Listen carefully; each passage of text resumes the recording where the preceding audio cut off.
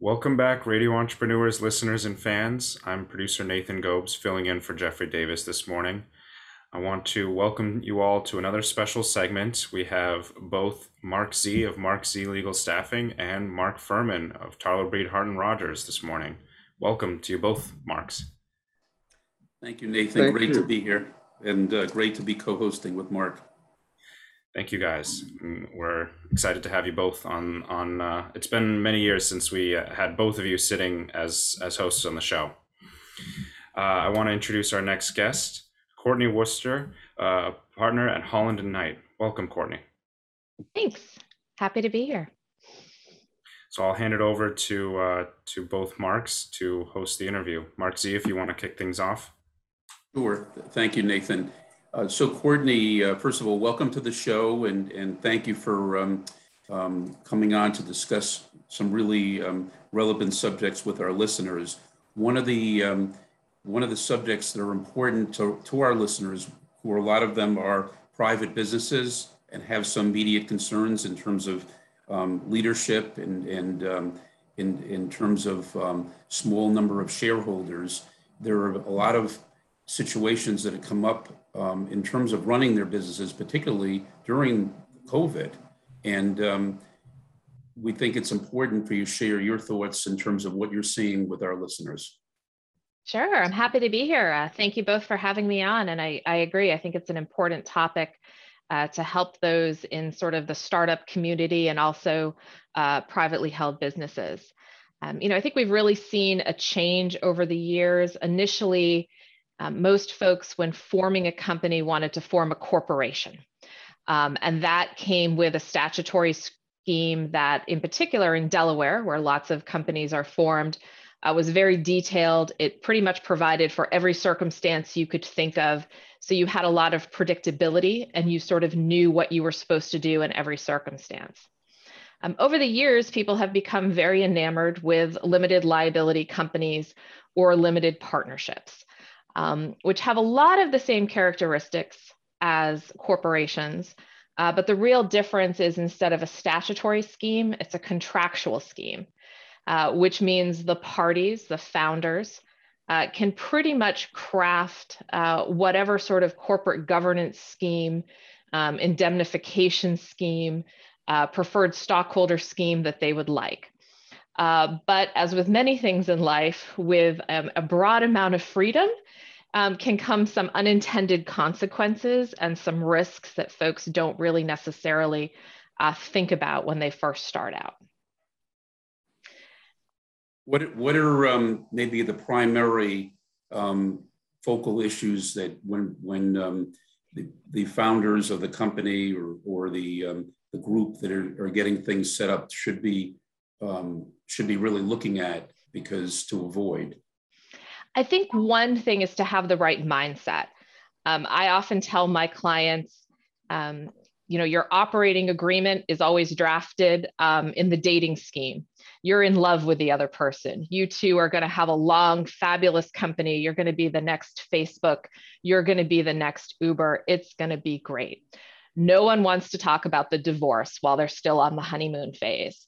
And that's really what you have to get founders to understand, that while we all hope everything goes well forever, not to say that lawyers are cynical human beings, but we probably see the bad versions of companies. And so when you're looking at an operating agreement, you really do need to think about what happens when this all goes wrong. And going wrong can be a very broad topic. Probably the easiest one is that the company fails. In that case, a lot of times there's nothing to fight over, right? There's not enough money. No one wants to spend fees on lawyers sort of digging a bigger hole. So if the company simply fails, that's usually not something you have to kind of worry about. It's weird, the more successful the company is, the more you need to worry about the divorce. A lot of times operating agreements, no one wants to spend money on them, right? They're a boring document. Folks like to recycle agreements that they've had from other companies they've been involved in. The advent of copy and paste is probably not the best invention for lawyers, because we have a tendency to cut and paste contractual terms put them in a document and then maybe not spend as much time understanding how all the provisions we have put in may contradict each other or may have terms that aren't even defined. You know, I've seen operating agreements that have set up a board of directors that has 2 people. It has no provision for what happens when the 2 people are in a deadlock. It says absolutely nothing. So now you have a situation where you may have a very successful company. One director wants to take it in one direction, or one director simply wants to spend more money, maybe lease a new building, maybe hire someone. And the other director says no. And now the company's at a standstill. And a lot of times you have people who have that situation and they do resort to self-help, which is always scary for lawyers. We get very nervous when people do self-help because you have the person who wants to make the change saying things like, we got to run the company. We have to make a decision. And I think, you know, some companies frankly saw this during COVID, right? You have all these decisions that have to be made. You're making them under tremendous pressure, both economic pressure and just the pressure of what was going on in the world at the time. And you turn around and, your co-founder, your fellow board member, either doesn't see the world the same way or doesn't want to take those steps. And you sort of go out on a limb, take them yourselves, and now you've subjected yourself, to potential liability. So the first thing I always tell founders is figure out what's going to happen when you 2 don't agree. You need a third board member. You need some sort of provision where one can buy the other one out. Something needs to happen, and it needs to be as clear as possible. Otherwise, you're going to spend a lot of time and money litigating over what you thought the clause meant, and that's risky for everyone. Do you usually sit in with the initial founders when you're setting up the company to go, or whether it's now by Zoom or in person, so at least on the go, everybody's got the same, has heard it from you and is on the same page? I don't sit in as much as I think I should. For clients that I've had who are sort of serial entrepreneurs and have formed a couple companies and have ended up in bad situations, they're the converted. They understand before signing the operating agreement, it helps for me to take an hour to just look at a couple provisions, look at the agreement and say, do you understand what this means? Because if X happens, this is the consequence. A lot of people, I think, still, unfortunately, there's this divide between transactional attorneys and litigation attorneys.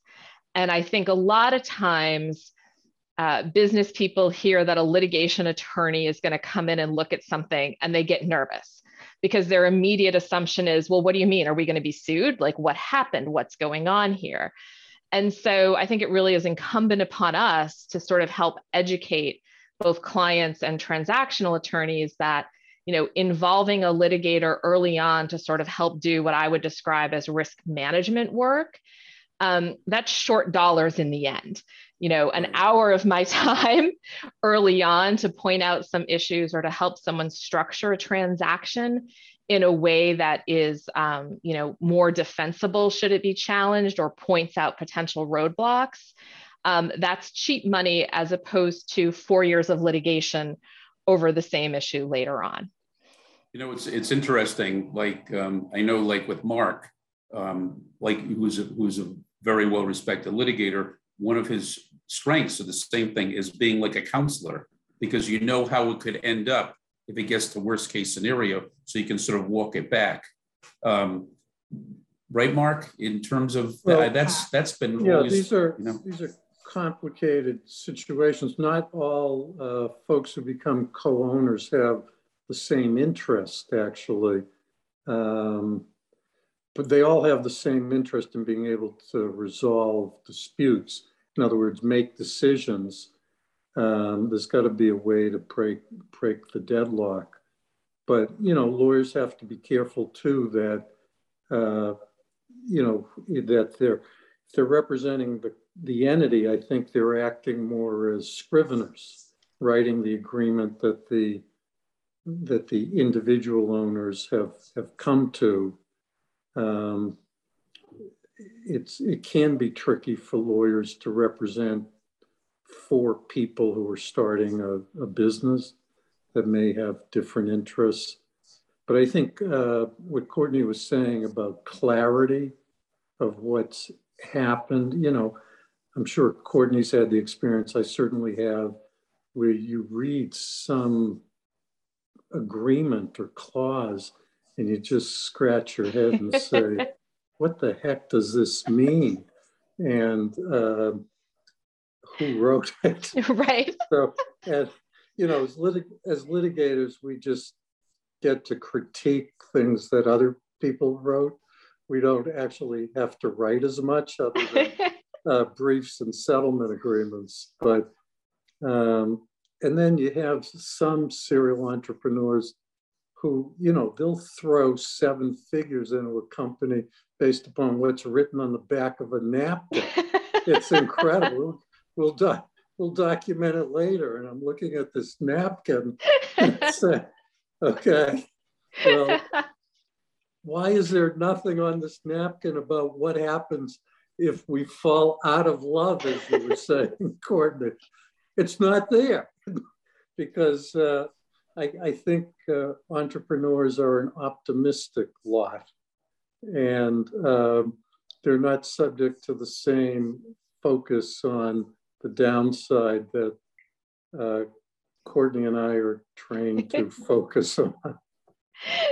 No, I think that's true. I mean, I think in order to be, you know, an investor, certainly on the venture capital side or the angel investor, you know, you have to be incredibly positive, right? Because you invest in so many companies that, you know, the reality is so many fail or don't become huge successes. Not everyone gets bought out for hundreds of millions or billions of dollars. Not everybody goes public. So to keep putting money into companies when there's a better than average chance that things aren't going to turn out the same way, you do have to have, I think, a more optimistic personality than most litigators have, which is good. We need those people. The economy needs those people. But sometimes, you know, to Mark's point, it's hard to be the one sort of raining on the parade and pointing out all the bad things that might happen one day. Right. No, I think you have the balance. You have the entrepreneur who's going to go into the venture, but make sure that everything's as buttoned up as possible. Should it lead down to a business divorce. So that sounds, it sounds like you're achieving that balance, and especially during these times. Yeah. Thank you, Courtney. I want to thank you for joining the show. It's a very relevant topic for far too many business owners, unfortunately. It is. Thank you so much for having me on, guys. I really appreciate it. Courtney, if people are interested in reaching out, our listeners or viewers, business owners tuning in, what's the best way for them to reach you? Best way is right through my firm's website. That's hollandandknight.com. I think I'm the only Worcester there. So it's not hard to track me down from that site. Great. Thank you. Once again, that's Courtney Worcester, partner at Holland and Knight. Mark Z of Mark Z Legal Staffing, how can people reach you? Nathan, first of all, they can Google Mark Z, M-A-R-C, and the letter Z, or marczlegal.com, or 617-338-1300. Great. And of course, Mark Furman, Tarler Bead Hart and Rogers. I can be reached at mfurman, F-U-R-M-A-N, at tbhr-law.com, or at 617-218-2025. Thank you both to both the Marks. Of course, you can find them on Radio Entrepreneurs, giving regular segments on our show, and we're on radioentrepreneurs.com, as well as YouTube, Spotify, LinkedIn, and a host of other sites. I want to thank our listeners and fans for tuning in. We'll be back with another segment after this.